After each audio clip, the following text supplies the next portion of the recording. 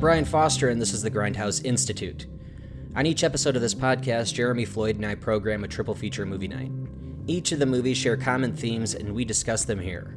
We're happy you could join us for today's block we call Motown Thrillers. All movies, of course, take place somewhere, but the location isn't always so identifiable. It doesn't always loom as large as it does in these movies. Today's block brings Detroit to life and showcases the Motor City as another one of the characters. A disgraced, deep-cover narc is given a chance to come back to the force by investigating the death of a fellow undercover cop. He soon learns that no one wants the mystery solved, not his partner, not the brass, not his wife, not the cop's widow, but will he be able to stop, or is he in too deep? Jason Patric and Ray Liotta star in Joe Carnahan's Narc from 2002. Three home invaders plan one last score to break into the only inhabited house in a dead neighborhood. What seems like a simple smash and grab becomes a whole new nightmare. Jane Levy and Stephen Lang star in Fede Alvarez's Don't Breathe from 2016. Three crooks who are perfect strangers are paid to babysit a family while the patriarch retrieves a secret MacGuffin. When the job goes wrong, the thieves come up with a new plan, but how far can they push it before they get caught or killed? Steven Soderbergh directs Don Cheadle, Benicio del Toro, Ray Liotta, Brendan Fraser, and a killer ensemble cast in 2021's No Sudden Move. Thank you for listening to the Grindhouse Institute. Please enjoy.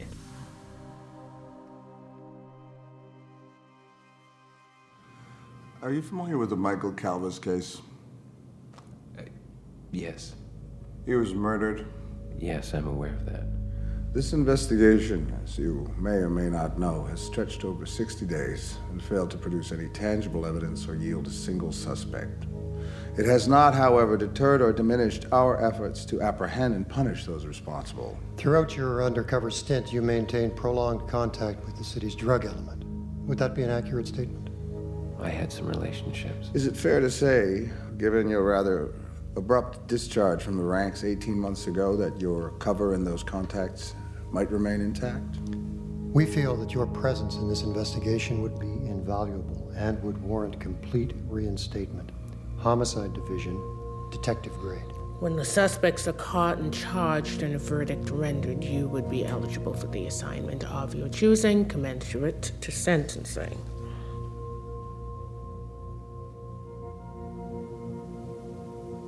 No, I'm sorry?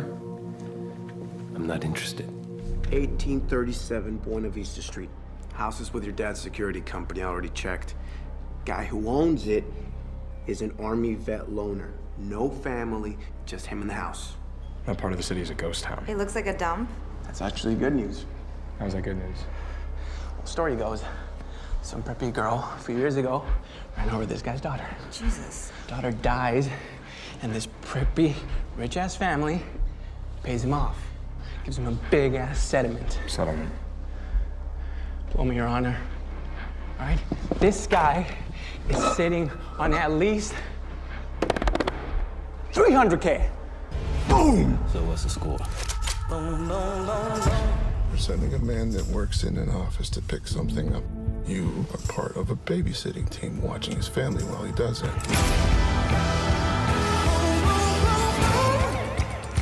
All right, welcome back to the Grindhouse Institute. I'm Brian Foster, and with me as always is Jeremy Floyd. Hello, and how are you? How's it going? I wish I had something planned. I didn't have anything planned. No. It's always a treat when you have something planned, but even when you always don't. a disappointment. Oh, No, never a disappointment. It's always more of the anticipation that something might happen, and if it doesn't, maybe next time. Maybe next time, maybe never. So today's episode, we're going to be looking at Motown Thrillers, films set against the backdrop of Detroit. We've got some great films here to talk about. Narc from 2002, Don't Breathe from 2016, and No Sudden Move from a couple weeks ago, I think, from 2021. Right. Our newest movie ever on this podcast. I guess so. It's much closer to the time it was released as when we're doing this show. These are all, movies about sort of the one last score. That's a very typical thing in crime films and thrillers and things like that. But it's funny. I didn't think that was going to be the connective tissue with some of these, but yeah, even Narc had that. Yeah, I was going to with the say Jason like, Patric character a little bit. Yeah. You know? He was just going to dip his toe in a little bit. He's going to read some files. He's doing like the Manhunter thing, and he gets sucked in. I feel like minus the comedy, this could have also been probably categorized under our buddy cop. If there was a laugh or maybe one laugh in this movie, but this is a real intense film. Right, exactly. Yeah, it's much closer to 48 Hours than Lethal Weapon. Right. And it's still miles away from 48 Hours. Yeah, definitely. So you came up with this one. Did this just come up as No Sudden Move was dropping, and we could pair it up with a couple others, or what brought this up? If I had known a lot more about No Sudden Move, so the thing is, I was like, okay, the movie's out. I want to see it. I don't want to know anything about it. I just want to kind of go in as cold as possible. The only thing I did know is that it was a period piece taking place in Detroit. And if I had known, or if I had seen it beforehand, I probably would have paired this with like Snatch and Way of the Gun. Oh, sure, yeah. Both of them are, kind of ensemble crime films where, we're not really following one character in particular necessarily. Maybe in the case of Snatch, we're talking about maybe more so of the Jason Statham character, sure, as the lead. And I guess in all three, Benicio del Toro is in all of them. But I think like those three would be a really fun pairing, as like okay, here's one that's only fun and funny. Here's one that's kind of severe and sort of philosophical, and here's something kind of in between. You know what I mean? No Sudden Move was the one in between. Yeah, I think so. Because Yeah. it's like it has a little something to chew on, but it's has an emphasis on sort of like funny moments and Right. then thrilling moments, things like that. Yeah. But the idea was that like, okay, No Sudden Move is kind of it's a thriller. It's there for fun, and it would be cool to kind of like have that go through a list of movies in Detroit and that are also along those lines. And as we often find that we're reaching really far back in time, and certain people seem to like have this impression that we only do old movies. Okay, fine, we'll do movies from the 21st century. I mean, Narc is All fucking three of them. almost 20 years old, but Yeah, that one just made the cut. It was still in the 2000s. Okay, Narc, for being an early 2000 film, still felt like a 90s film to me. oh, Your yeah. text, Yeah, it was like it felt like a 90s music video. Right, Especially how it was right. cut. They just started getting motion graphics and all these things started happening in video, and they used them all. You know, still a fantastic movie. Yeah, exactly. And there's a lot of those like quick cuts away to like flashbacks of when Jason Patric was a junkie and things like that. Yeah, which they only like hinted at quite a bit, and they did a really good job of showing that past of his. He's a narcotics agent for anyone that hasn't seen the film, and he clearly has a past of working in some pretty bad situations where he had to get down and be a real undercover cop and do the drugs, which actually fits into the storyline with the cop that we're trying to find out who murdered him, which is a big twist by the end. But he also fell into it pretty hard. Yeah, and it's so complicated. Yeah, exactly. It is pretty complicated. I'd say No Sudden Move has more layers than any of these films, with maybe Don't Breathe being the thinnest. Yeah, of layers. Yeah. Yeah, exactly. Yeah. Yeah, but part of the thing was to like kind of like look at, okay, so they're all going to be kind of thrillers in a way, but then also just like how they approach the city. And in 2 out of the 3 cases, they were filmed, I think, exclusively in Detroit. With Narc, they filmed some of it in Detroit and some of it in like Toronto. Okay. It still managed to sort of capture that really freezing, icy, awful, deathly cold, Canadian winds winter in that the city of Detroit seems to get every winter. Detroit, yes. Yeah, I mean, it's that Midwest winter, man, that is probably one of the grayest, and I always like compare it to like everything turning to stone for a while, and it's just that cold, like.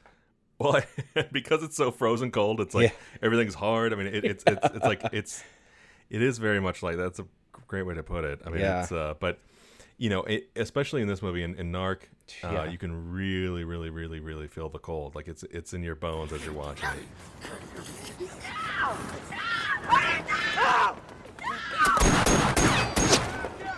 This movie opens with one of the most intense chases I've ever seen. It felt half documentary and half like extremely great cinema, you know, like all in one. They did a great job. And Jason Patric takes out this guy at the beginning who's putting hot doses in people's necks on the way in this chase. And it's just like the camera guy just catches a glimpse of this guy like choking on his own vomit or something by the time he's dead. And the Man. gurgling noise is it's so awful. Talk about like a wake up call when you start the movie. It's just like, what is going on? Holy shit! I didn't blink for the entire time after that scene. Like the whole movie just kind of takes off after that too. Not many dips in this one in terms of intensity. And when they are, there's still pretty hard scenes to watch, but very well done. And Jason Patric is now in the rotation. I never saw this film when it came out, and he's in Lost Boys. He's in this. And I was trying to think of the other movie he was in with De Niro, and it's about the kids. Sleepers. Sleepers, exactly, with Kevin Bacon. Yeah, Sleepers. Yeah, exactly. He was in that, right? I mean, like these are those repeatable watches at any time if they're on TV. He also played Keanu Reeves in Speed 2, Cruise Control. That's right. But he didn't play Keanu Reeves. Yeah. No, I know. But he definitely took the place of him, though. You watch me, I'll watch the boat. But yeah, this movie, okay, it's 2002, but, you know, like we have talked about before, like a decade doesn't end neatly when mathematically it's over. And this definitely still feels like the 90s. Yeah. Especially because, you know, watching it again, like, okay, you could definitely see a lot of the influence that perhaps Steven Soderbergh had on Joe Carnahan, the writer-director of this movie. With a lot of that opening scene, sort of how that kind of went down. Like, the way I was kind of, like, describing it to someone the other day was that, like, it feels like if Michael Mann tried to make a Steven Soderbergh movie, it's like or maybe vice versa if Steven Soderbergh was trying to make a Michael Mann movie, because, you know, it has a lot of that Michael Mann sort of brooding character moments, a lot of the sort of disorienting non-linear editing that was happening in this, where we'd be kind of just jumping around in time, like the opening scene you're just talking about, like kind of cut in between some of those moments of real intensity where he's running and, you know, chasing the I don't know what he was, the guy with the hot doses or whatever. Head junkie, yeah. We keep seeing Jason Patric sitting on a bench and, you know, looking sort of hollowed out and messed up. And it's not sort of revealed until later, like, what he was doing there. And, you know, and that was, you know, later on in this story that we see later on. But, like, at that moment, like, you're kind of like, you don't know what you're cutting to, and it's like you think he's thinking about this moment, maybe he is, and it's like the story actually kind of like maybe starts where he's on that bench and he's trying to put it all together, and we're watching him think about all these moments.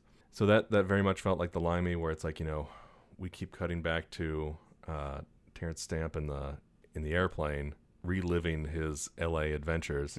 What was so great about that scene at the bench was like, you know, it gets to that point where it seemed, or at least the department wanted to say, this case is over, pin it on this guy who got blown away, and nice and clean, you know, yeah, they can wipe their hands of it and move on. He didn't do it.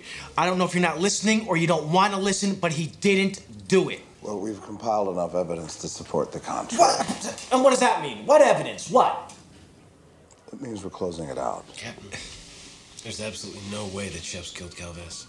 And if you're closing because of that, you're way off. Neither one of us believed that he did it. He didn't have the balls to do this. He didn't have the capabilities. He didn't have the cold blood. This guy did not do it. And yet he had no compunction when faced with possible arrest about trying to kill both of you.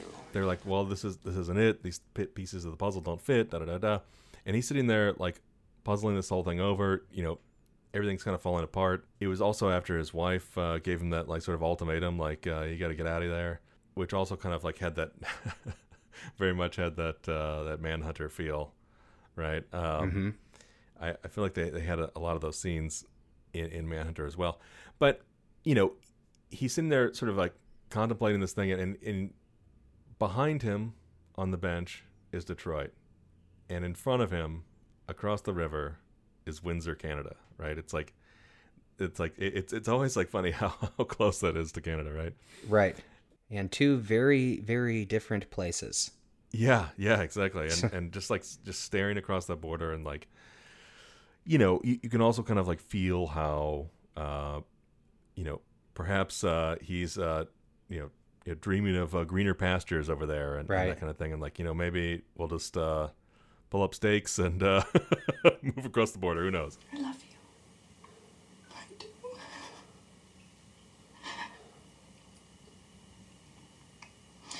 With everything that I am, I'm still gonna leave. Because I can't be with you like this. I'm not trying. I'm done trying. Structurally speaking, it's really interesting how the movie is put together. I think it was like John Gilroy who edited this one, and he's like one of the Gilroy brothers, like Tony and Dan Gilroy, right? Are the other two? It's this like, I don't know. Well, like, you know, one of them, you know, wrote. One of the Gilroy brothers wrote a lot of the Jason Bourne movies. Oh wow! And Tony Gilroy, he did like Michael Clayton and wrote all the Bourne movies. I think he very successful writer. New-ish, like the Rogue One thing, the like prequel to Star Wars. The only good Star Wars film that came out in the last 10 years. Probably the closest thing to a good one. I'd have to see it again, I think. But then, you know, his other brother, Dan Gilroy, you know, did Nightcrawler, if you remember that, with Jake Gyllenhaal. It's a great movie.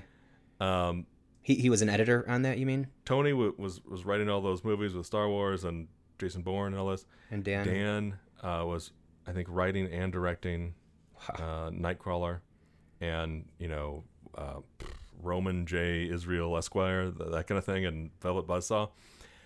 But Dan was the editor on sort of all those movies. Wow. Including this one, Narc. So this guy, quite an artist.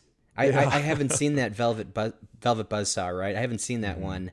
That one looked really interesting to me. It did fall in line with the tone that Nightcrawler kind of delivered. Yeah. Creepy. Yeah, it seemed interesting. Yeah. Even though, you know, a lot of these things were sort of done masterfully, I feel like a lot of them were very much inspired by The Limey and the way that movie was put together, and how just you know, it was a thriller and a revenge movie. It was kind of like Get Carter, but with sort of like an unconventional resolution to everything. Yeah. You know, had some interesting themes and things to chew on. And this movie kind of had a little bit of that in here, where it's like it's part thriller, but also has a lot of like character work and things to chew on. I mean, I thought it was also a mystery. I thought it had elements of that. Totally. I mean, like, and then as it's like revealed at the end there, by Busta Rhymes, that like the reason that the opening was as intense as it was, and, you know, Jason Patric chasing after the hot dose junkie, was because the Calves or whatever gave him up. They made him. Yeah. So, you know, I kind of forgot about that detail, but it was a really cool way to tie all that together. Yeah, it tied everything together. Yeah. I love this movie because it kind of pulls the rug out from under you quite a bit. Two in places in particular. One of them was when they found that fella who had his head blown off in the bathtub. Oh, and they go through this entire investigation, like, who the hell came in here and blew this guy away? And the resolution to that one was the guy did it on accident. He was trying to smoke crack through a fucking shotgun. When Ray Liotta hears that resolution from Jason Patric and he starts laughing out loud, I started laughing too. But it was more like I was just nervous. Right, and it's like the relief. Yeah, yeah, exactly. That was probably the only bit of relief I got in that movie, really, was when, totally. when he does the Ray Liotta laugh.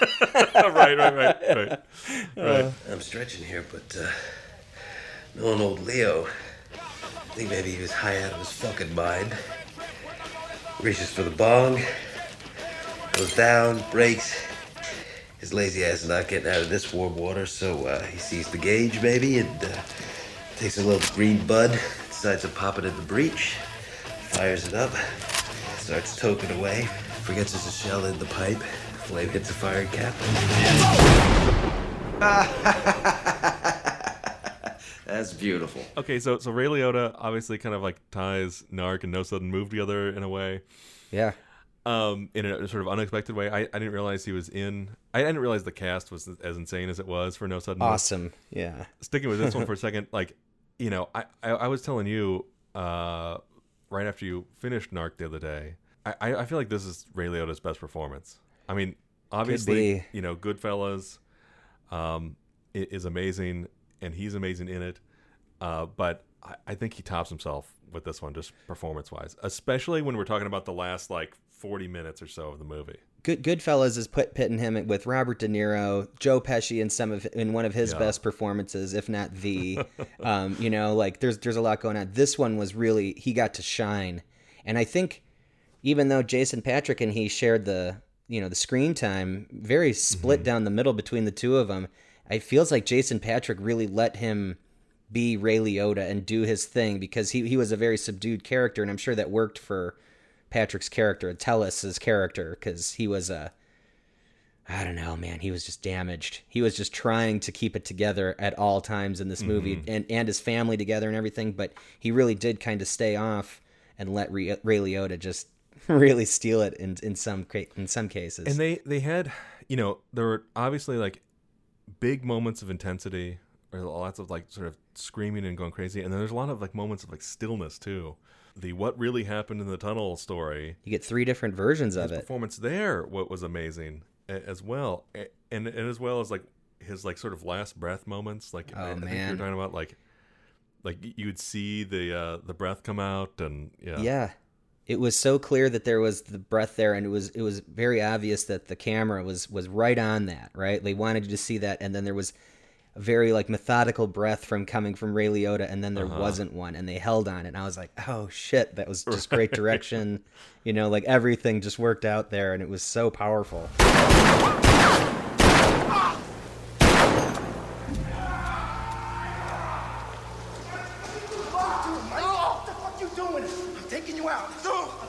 Like I'm getting you help. I don't want fucking help. You're not taking me anywhere. I'm not going out. You're high right now. Look at me. Look at me. Do what you're doing to Kathy. You know what you're doing to the girls, Mike? You know what they mean to me? You're fucking that up. You're pissing away your entire life, Mike. I won't have it. I won't have it. This movie, Narc, was, you know, produced by Tom Cruise and his producing partner, whose name Cruise Wagner. Yeah, Wagner. And apparently Joe Carnahan was on board to do Mission Impossible 3, but I guess that it didn't work out, creative differences wise and whatever, and maybe he wanted to make Mission Impossible, you know, a lot more gritty like Narc or something, but who knows? Yeah, that could have been awesome. But this one kind of felt like it was his audition to do some James Ellroy stuff, which he was tied or slated to do White Jazz for a long time, which is, you know, James Ellroy's follow-up book to LA Confidential. And it was like, for the longest time, it seemed like Carnahan was developing that. It was like for like 10 years or something, and then it kind of went away. Just, you know, one of those things that just couldn't get green light. Development hell. Couldn't get the green light. That stuff makes me so upset when you see these great directors attached to these amazing projects, and you're like, where is it? How could that not get made? But right, exactly. You know, Sharknado is on its like 7th iteration. Well, because Sharknado is a lot more fun, and You know, who wants to no do risk? Like, so, you know, Narc was what, like, you know, $6-7 million, and you know, White Jazz would be, you know, 10 times that, if not more, and all of a sudden you're like, wait a minute, what are you going to do again? And there's going to be, you know, what kind of, you know, insane, unrelenting violence is going to be in this? And, wait, the character's not going to... only rated R. Yeah. You're like narrowing the audience down, and people with the money people are just wait a second. Yeah, exactly. Like, this isn't going to be fun at all? Oh, no, not at all. No.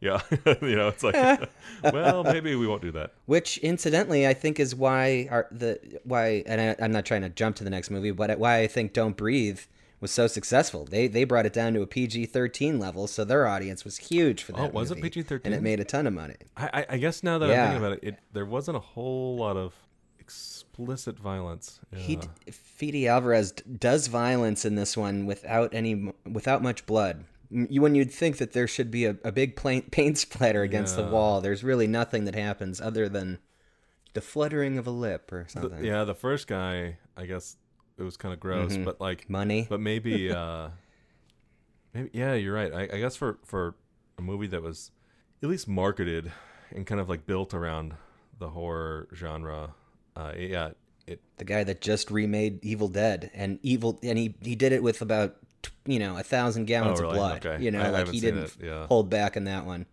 Oh, okay.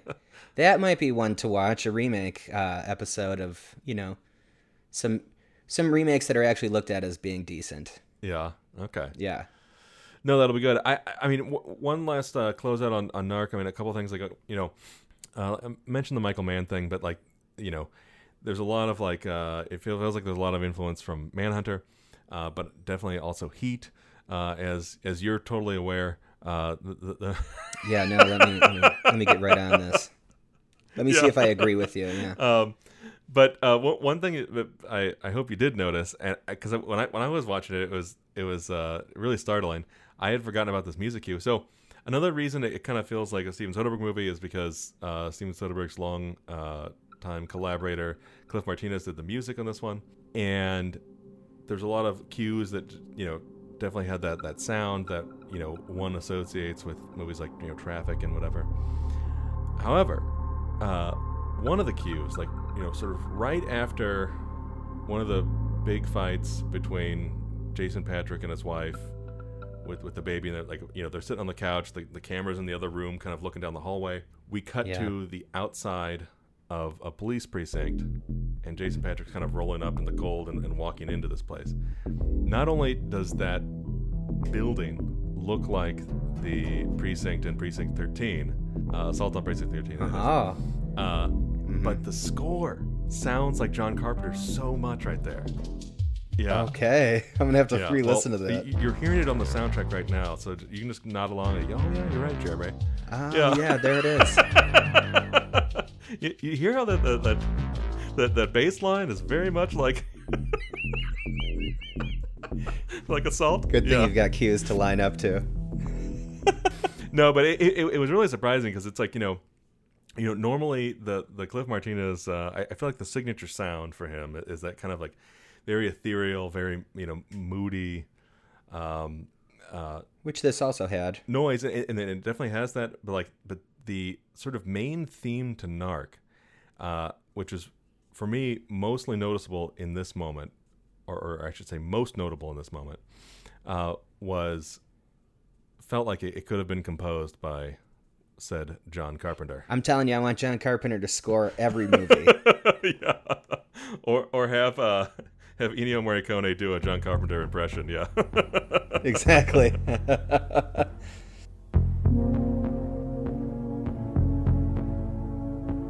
But yeah, well, speaking of horror movies, I guess we can move on to Don't Breathe. Interesting. Like, I think you already brought up one of the points I wanted to bring up. Is this a horror movie? Right. You know, I think it is. I think in terms of a thriller, it also. But I think a lot of horror and thrillers kind of do go hand in hand. You know, they have a lot of similar qualities. But this one, yeah, I was questioning whether or not that this was horror film or kind of like a Home Alone, a home invasion a film. A much darker Home Alone, right? Kevin's exactly. an adult now, and Kevin has grown up and he moved outside of beautiful Chicagoland to Detroit. Kevin got a taste for blood when he was 9, so I was excited to see this because this was one of those that I didn't get to see in the theater so long ago. But it was definitely interesting. It flew by. It felt like a really quick watch, almost like it was one quick sequence. Yeah. And really, I guess most of the movie is in a lot of ways. It's funny, you're right. It's according to this, it's 88 minutes, but it felt a lot shorter. Yeah, wow. Yeah, it ran quick, and it was from the get-go, very quick. But it was just kind of this group of like people that wouldn't normally get along. Like this is why sometimes I'm taken out of movies like this. This trio of robbers, of house thieves. One of them is the brainiac, right? That knows exactly what you're not supposed to do. You don't bring a gun to it. You set off the alarm when you leave and all this stuff. You get the keys from your dad who's running the security for this town. And then you've got the one guy who's on the other end of it completely, just a total gangster, if you will, that is ready to just blow somebody away. Yeah, he had a little of that Johnny Boy Mean Streets energy, Exactly, yeah, who's always, because like as they were robbing that first place, he started just breaking stuff on the ground for no reason. Yeah. You know what I mean? Like, he was just making all this noise, and I'm like, Jesus, like these two would never hang out. They would probably never agree. So that kind of took me out of it from the beginning. But overall, you get like a good swath of characters, And then with Jane Levy's character, who I think she was also in the Evil Dead movie. Oh, really? I think she plays Ash, or Ashley in this one. But since she was in that, she's the one we're following in this. She's the one that has the motivation and all that. And I thought that she was actually a decent character. And I think that this movie would have worked with just her. I don't think she needed 2 other people with her. And I think it would have been... Well, she needed other people to, get killed off before her. To get killed? Yeah, exactly. To go be human shields. to go through the House of Horrors. But Stephen Lang, man, that guy, that dude put on some muscle for this movie, man. Speaking of fucking Manhunter, he was the sleazy tabloid reporter in that. Transformed into into the the grizzled general or whatever he was in Avatar. And he's got a little of that. They're like, give me the guy from Avatar. But yeah, it's funny because like the very opening, the 3 kids are robbing this fancy house somewhere in Detroit suburbs. It very much looks and feels like the Sofia Coppola Bling Ring, and it's funny because it kind of starts off Bling Ring and ends up like People Under the Stairs. Okay, all right, it does go into People Under the Stairs realm, doesn't it? Especially when they're like crawling in between like the walls and whatever. I definitely got a little Wes Craven feel in this one. I mean, what you think is a pretty straightforward thing where this guy is just protecting his home, this Iraq veteran who lost his eyesight at one point, but still can definitely use his other senses quite well, almost like Rutger Hauer in Blind Fury. Well, a little inconsistently, because at one point he can't smell something, and at another point he can smell boots across the room or whatever. But anyway, go ahead. I guess we can delve into the writing, for sure.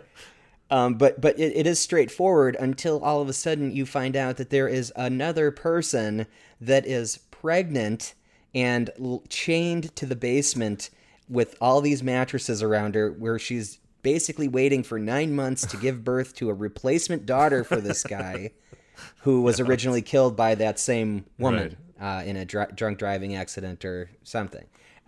It's very like a James Bond villain plan there. It's like, especially with his turkey baster full of sperm that he keeps in the fridge. This movie took like a drastic turn, like into the weird. Right. I'm not a rapist. I never forced myself on her. Stop. I promised I would set her free just as soon as she gave me a child. Now she's gone. But I'm done waiting. If you sort of forgive the plot armor that everyone seems to have at different times, where it's like, oh, all of a sudden he can smell, and 10 seconds before that he couldn't smell when the guy was, you could feel that person's breath on you. They're standing that close in the hallway. You know what I mean? It's like, yeah, it's nose to nose. Yeah. Despite some of that stuff, if you're just kind of like, and like, okay, did the knockout gas not work on him or something? It's like, no, it didn't. Yeah. Or did he have the antidote? Is it a bad batch? Like, it was just okay, it just didn't work. Is it because he doesn't smell? Not that he can't smell, it's that he doesn't inhale, so that the gas never made it inside of him. Aha! He doesn't have to breathe. You see? Ding! Yeah. He doesn't breathe. It turns out he's a fish. Yeah.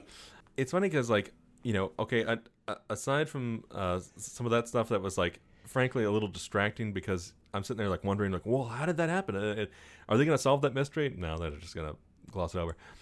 But when shit starts hitting the fan, like, I feel like a lot of the escalation of are they going to be able to get out of the house? Are they going to be able to get out of the house? Was done in a sort of a fun way. Yeah. I think right around the time that you're talking about, where it's like they're saving the kidnapped woman who's, like, chained up in the it rubs the lotion on its skin room. Exactly. Yeah. Buffalo Bill's basement. Yeah. There. And they're getting out of the house, and the blind guy just starts shooting at him, and he plugs his kidnapped victim. Right. We didn't know she was pregnant until afterwards, or he said she was, and who knows if that's because he got a little bit upset for killing his hostage. You wouldn't think he'd get that upset about it, especially because we had already found out that woman was the one that killed his daughter, and so you're like, why is he crying over this? Well, because part of it is what I assumed at that moment, before I knew about the pregnant thing, was like that he was upset that he wouldn't be able to pull the wings off the fly anymore, and we wouldn't be able to torture her, and keep exacting his revenge. Okay. He's like, no, he was a torturer. Whether it's like psychological or physical, he's definitely torturing this person. Oh, he's a torturer. Yeah, no, I didn't mean to say he wasn't, but yeah, I meant physical torturer. Yeah, I see what you're saying. Yeah. No, I definitely, I definitely saw the psychological trauma that this woman probably went through. Right. I get it. Oh, you watched the movie? Yeah.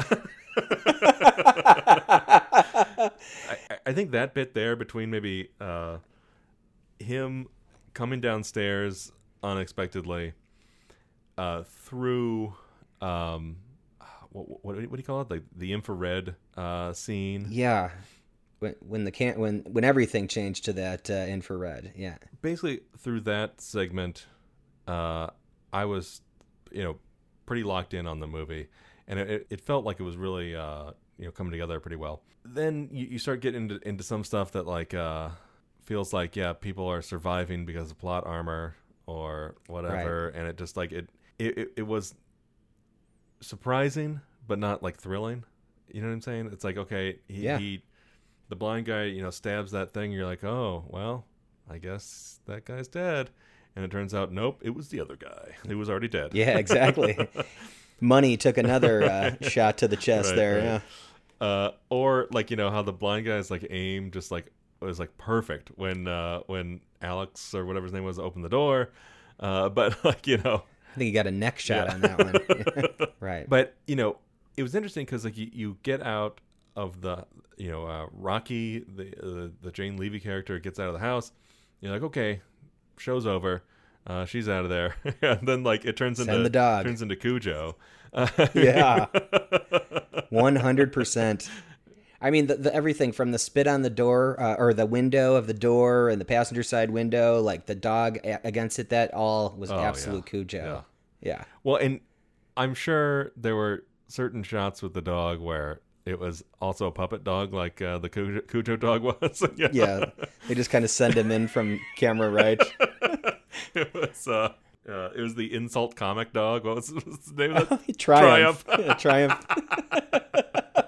Yeah, there's a little Triumph. For me to poop on. There's a little for me to poop on action going there.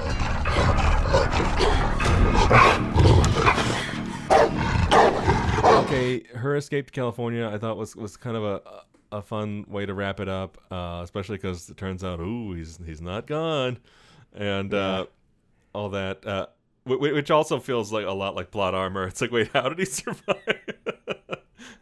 I mean, you got to set up the sequel when you're expecting to make $158 million on a picture that you spent 10 on.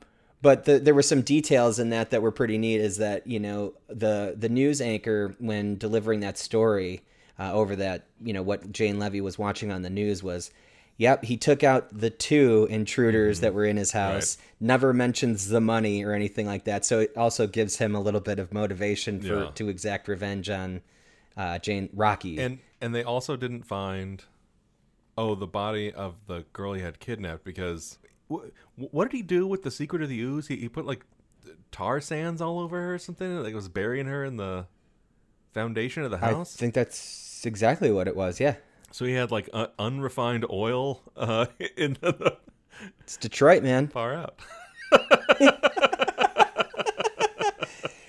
By the way, I know that there are some areas of Detroit where it's probably less populous than others. However, this area that they were in, they could get away with literal murder on the streets. And you brought up the Cujo scene at the end. That's a good one because they're outside the entire time and there's a lot of noise. But the very beginning of the movie, you know, you mentioned that the beginning of the movie was we meet the 3 robbers. However, there's a scene before that when we meet Stephen Lang right away dragging a body. Yeah. It's like The Hills Have Eyes opening to the movie. I'm assuming that's the girl he had locked in the basement. No, but yeah, go ahead. But might be Jane Levy, right? Like it's later on in time. I think it was supposed to be a cold open of that later scene of him dragging Jane Levy by her hair through the streets. I can't wait to see what this sequel is going to bring, because the sequel comes out literally in August. Oh, okay. And so...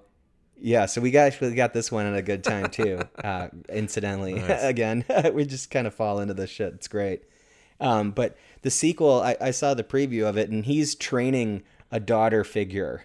So I'm assuming that he might have done the thing with Jane Levy, had a daughter, her daughter, and now he's training her to protect the house. Failed.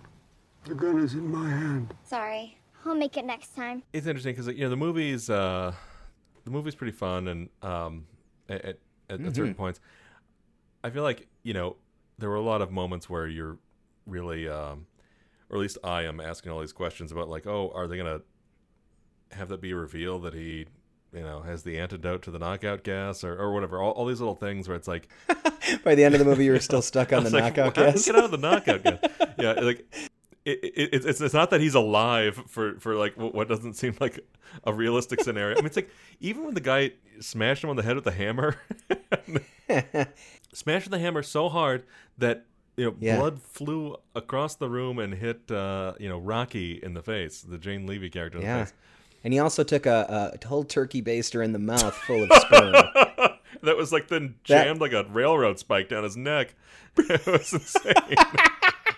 Brutal. I was like, for once I felt for him. Right. You know, like I was like, oh God, dude, I'm sorry. I'm so sorry that happened. And then they handcuff him, they leave him. But then it's like what did he like chew off his own arm like a beaver in a trap? Like how did he get out of that? Yeah, they should have set up maybe that he could get out of handcuffs at some point, right? It's Houdini. It's like, well, Houdini had to hold his breath when he was held underwater while being chained up. So I think we're onto something here. He sleeps by holding his breath.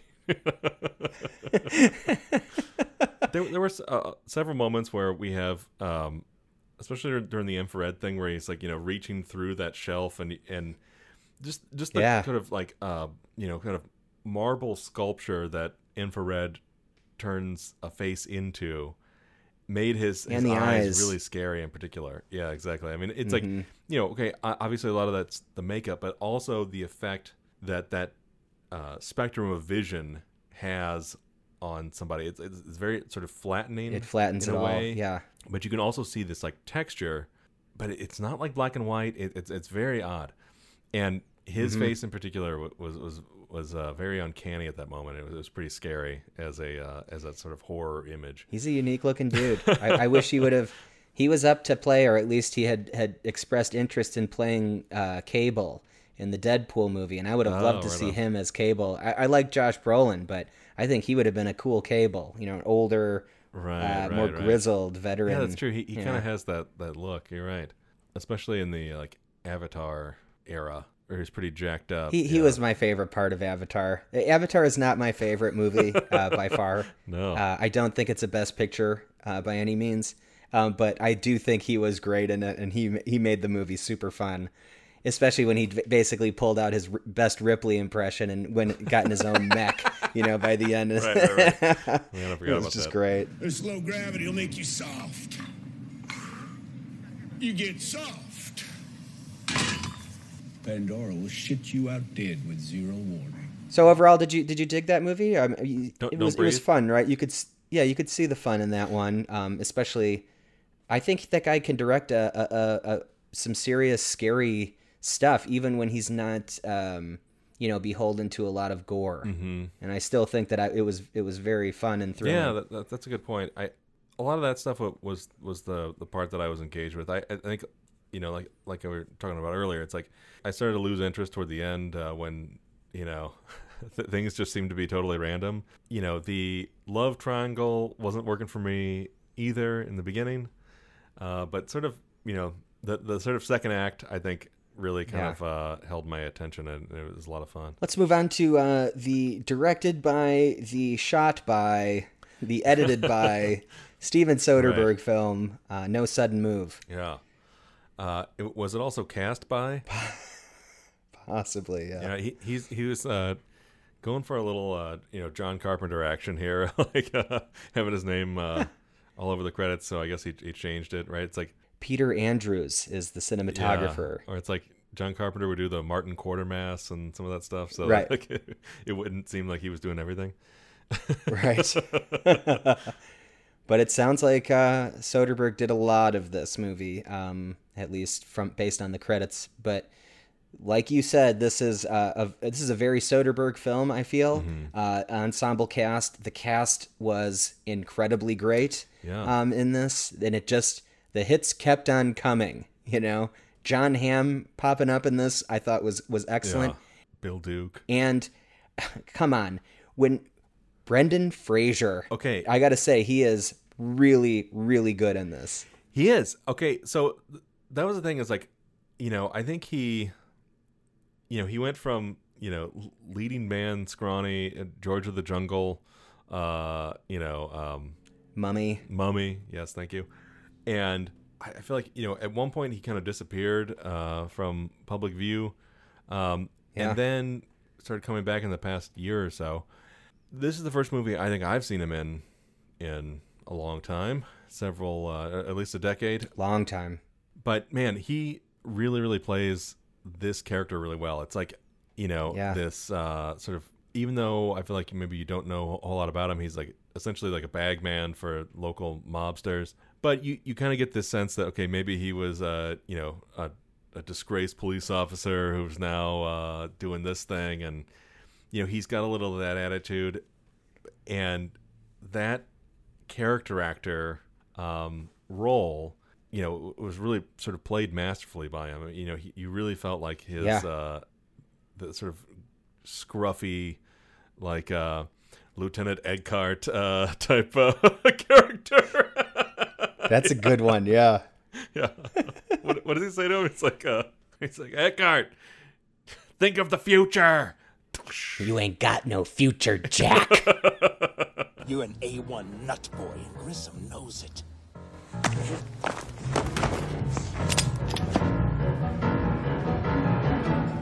Better be sure. Yeah, so he's definitely got some Eckhart, energy in this one. Yeah, especially the outfit, right? Because it was that same trench and the same fedora, and he's always in the same exact clothes throughout the entire. Every time he pops up in the movie, it's the same suit. Right, exactly. Like he sleeps in those clothes, exactly.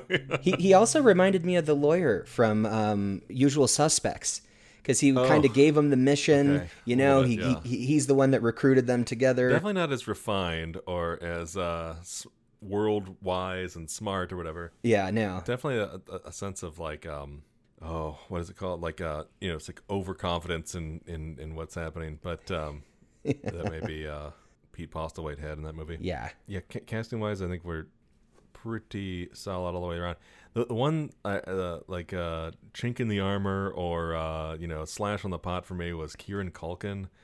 Oh, I was hoping you weren't going to say that. I just like his thing. Like it was definitely one of the things that like kind of took me out of that era. I mean, sure, he was good in it, and he as a sleazy, almost Steve Buscemi type character worked. It's just I don't know. There's something about him, or maybe it was like his 5 o'clock shadow that just like didn't feel like the era to me, and it kind of like I agree with that in that sense. Yeah.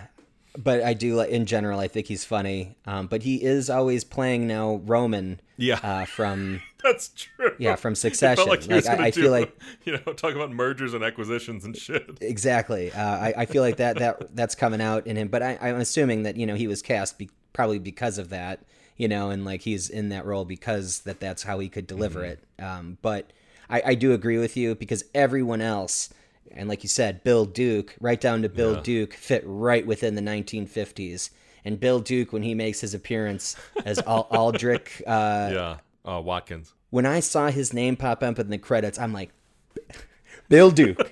I got so excited. Like, I'm like, hell yeah. But, that's just me, like, loving Predator and everything else that he's done, Commando and all that. But, yeah, I really enjoyed this film. I thought that this was an excellent one that was one of those films that I had no idea how this was going to resolve by the end of the movie or until the end of the movie. And until you find out really what's going on from, again, Matt Damon's cameo that pops up out of nowhere again. It's funny that this movie really is about the catalytic converter being added to automobiles in the 50s. Or being withheld from them, yes. Or being withheld from being added to automobiles, right? Because who cares about pollution and all that? Fuck it. It's very much kind of like a film noir, and it had a lot of this, the sort of feeling you get in film noirs where, as you're sort of working your way up the criminal ladder, it gets sort of closer and closer to more sort of legitimate enterprises, like, or at least what is perceived as legitimate.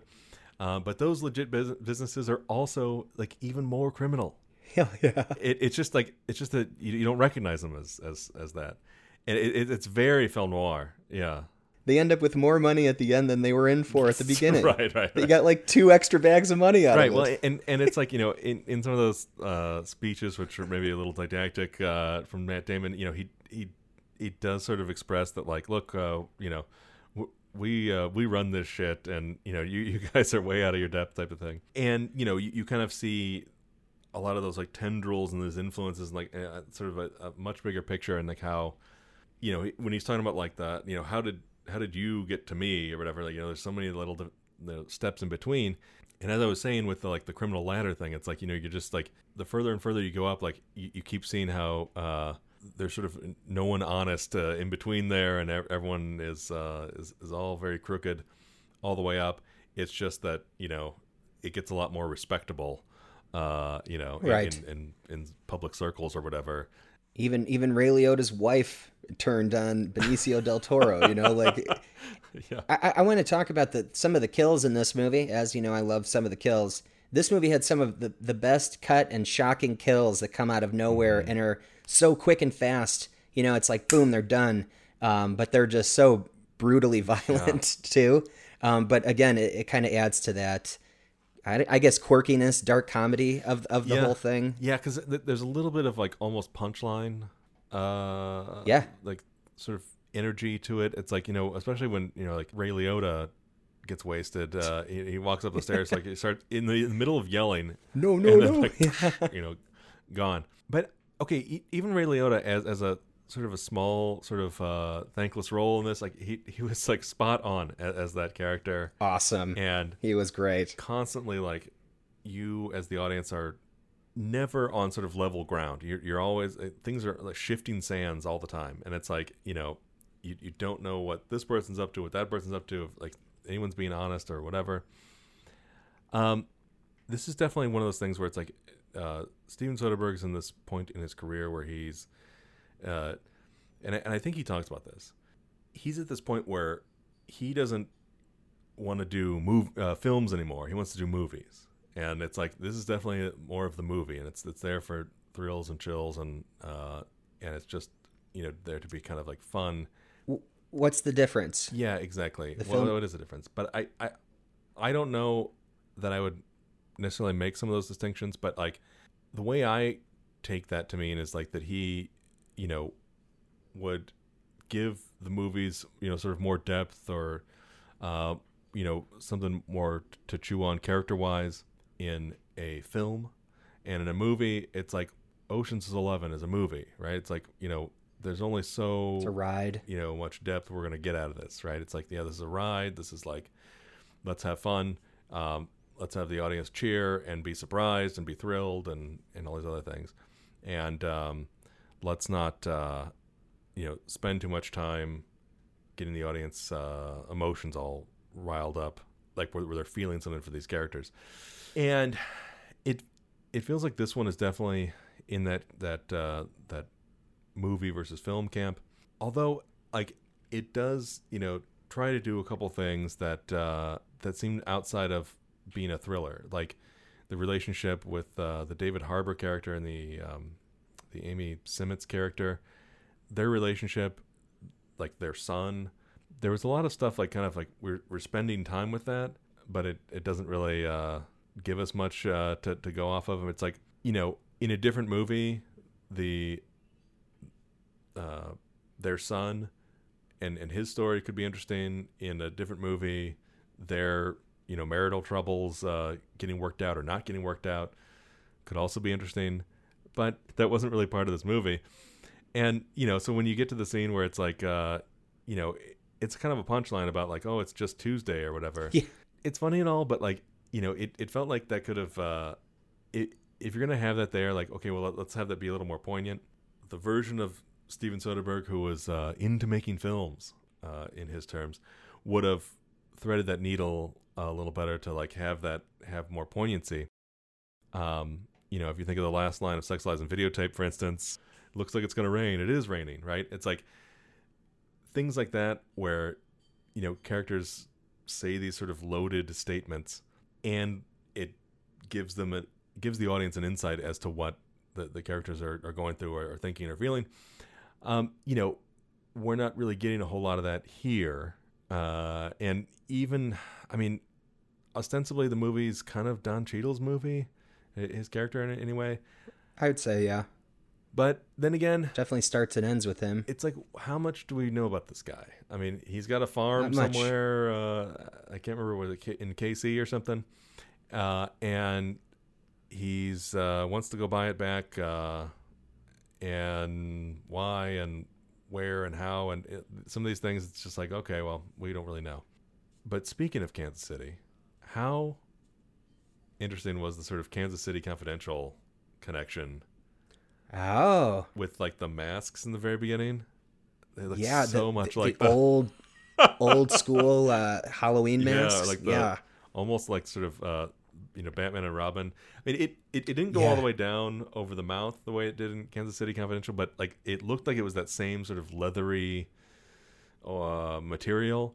Yeah, exactly. And but the first time you see it is pretty shocking because it's like Harbour like comes or his wife or somebody comes around the corner and like gets a gun in his face, but then you see that face, that odd mask. It's kind of scary. Yeah.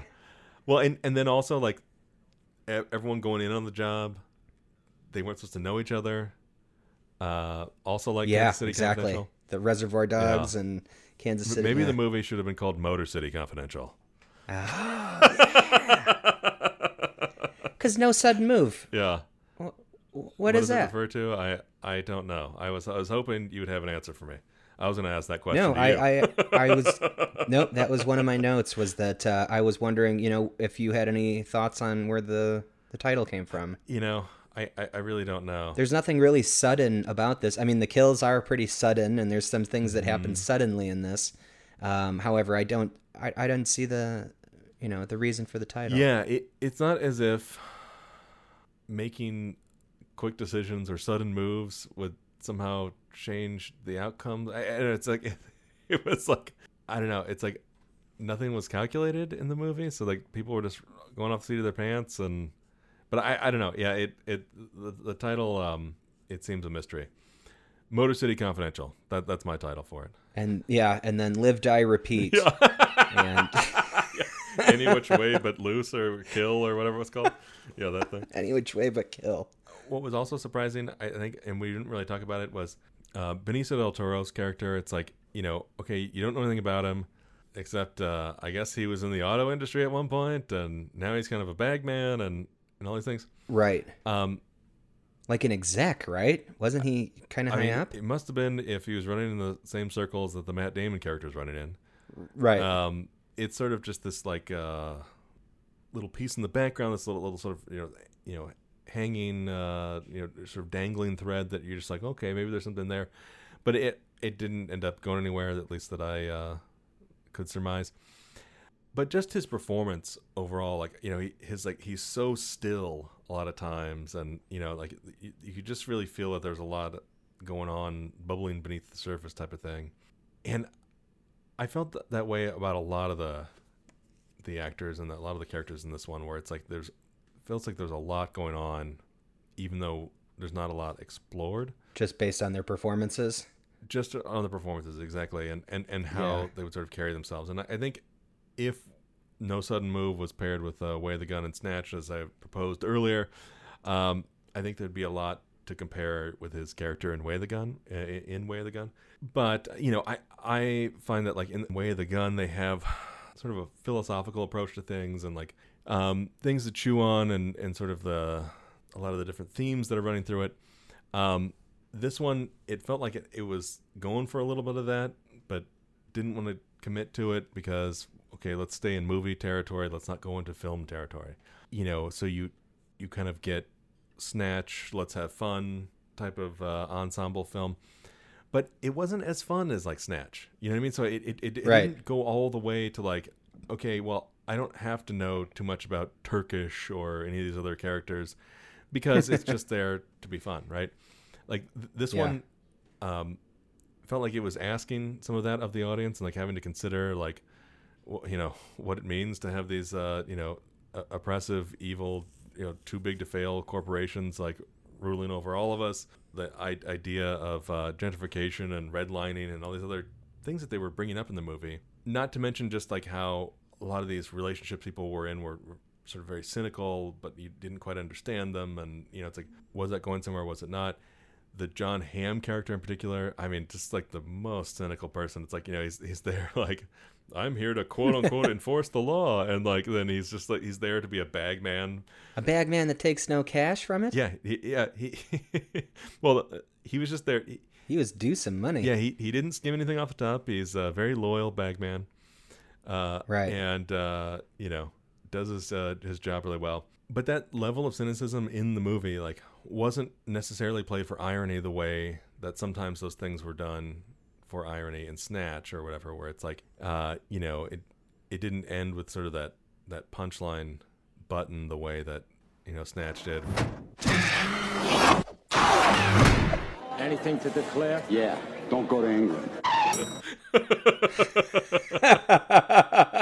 It's fun. I ended up seeing this one in the theater, nice. Which was interesting. Like I think there's only one theater in LA playing it. According to the writer, anyway, this is the only theater, I guess, in the country playing it. Limited, huh? Because HBO Max. Yeah, and I wonder if it's like, what, some kind of like awards consideration? They have to play it there, maybe put it in a theater. Yeah, because I was gonna bring that up as and I wanted to know your opinion. Is obviously I think Don Cheadle is going to be nominated for this one. He was outstanding in this. And it didn't feel like Don Cheadle to me. His whole voice, his whole posture and everything was completely different. I wouldn't be surprised if Benicio as well. Yeah. I mean, like I said, I felt like almost all of the actors in this like gave really, really great performances. It'd be nice to see Brendan Fraser up there, because if he gets recognized for this, because I thought he was really, really excellent. Yeah, he really was kind of stand out. He had kind of a scene stealing or kind of like a show stealing, presence in the movie. is interesting. Most definitely. I think in terms of just all these movies and how they come together, it was pretty fun to kind of see those sort of aspects of Detroit. I mean, obviously that's established territory for both, I guess, Don Cheadle and Steven Soderbergh. They were in Detroit in Out of Sight, especially for the 20th century, and like how much Detroit was one of those cities that kind of held sway in people's minds. I feel like there's not a whole lot of movies that really explore that, and like, perhaps something like 8 Mile would have fit a little better, I guess, just in terms of spending more time in the city. But like, part of the idea of this block in particular was to kind of like focus on thrillers, and I think our discussion of between film and movie, No Sudden Move and Don't Breathe are definitely more of the movie side. I feel like Narc, even though most of it's there for thrillers, and especially the way it sort of just cuts to black and ends, it's playing up the thriller part of it, but there's a lot I feel like more going on there and stuff to chew on thematically and everything else that maybe it kind of edges into the film categorization side of things, but still was very, very thrilling, and it was interesting to kind of like see that world portrayed in this sort of, I don't know what, maybe kind of a third tier city, American city in the like popular culture's minds. It's like, there's sort of New York and LA, it's like up there, and then like after that it's you get to like San Francisco and I don't know what, New Orleans and Philly and Chicago, right? But then sort of the next tier down, I think, is somewhere like places like Detroit or whatever, where it's like places people have heard of, but maybe if they're not from there or from around there, like they don't know much about. And it is always fun to like have a set of movies that kind of like embody a time and place there, and have the city be kind of a character. And I think in all three of these, at least, that part was accomplished, where you felt like the city was a part of it. Absolutely. So we talked about Motown thrillers. That's Narc from 2002, Don't Breathe from 2016, and No Sudden Move from 2021. Next week, we're going to be doing a block of atypical vampire films. These are vampire films that don't fall within the, I guess, traditional thoughts of vampires and Dracula and Transylvania, etc. We're going to be talking about Near Dark from 1987, A Girl Walks Home Alone at Night, 2014. Mouthful. That's a tough one to say. I couldn't even get that one out. And What We Do in the Shadows from 2014. I'm so excited to watch What We Do in the Shadows again, and I'm so happy that this is going to be the first time you've seen it. Yeah, it's great. I haven't seen either of the two movies from the 2000s. I've only seen Near Dark in this set here. I have not seen Near Dark. Okay, well there you go. I've seen enough Near Dark though, like in clips and stuff, that I feel like I've already seen it. Finger licking good, but other than that, I haven't seen it all the way through.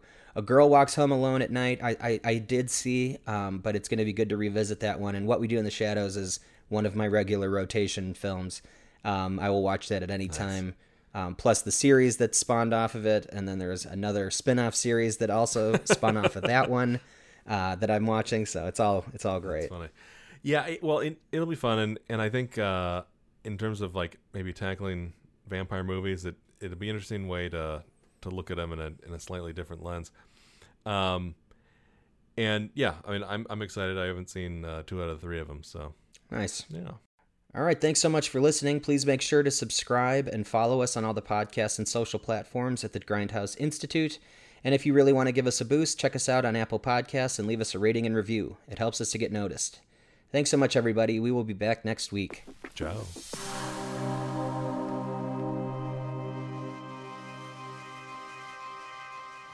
Don't get confused thinking that this is about Calvez. I know it's not. This is all politics. This is political appointments, it's referendums, it's squashing a race riot. You think those assholes upstairs give a shit and a shake about Michael Calvez?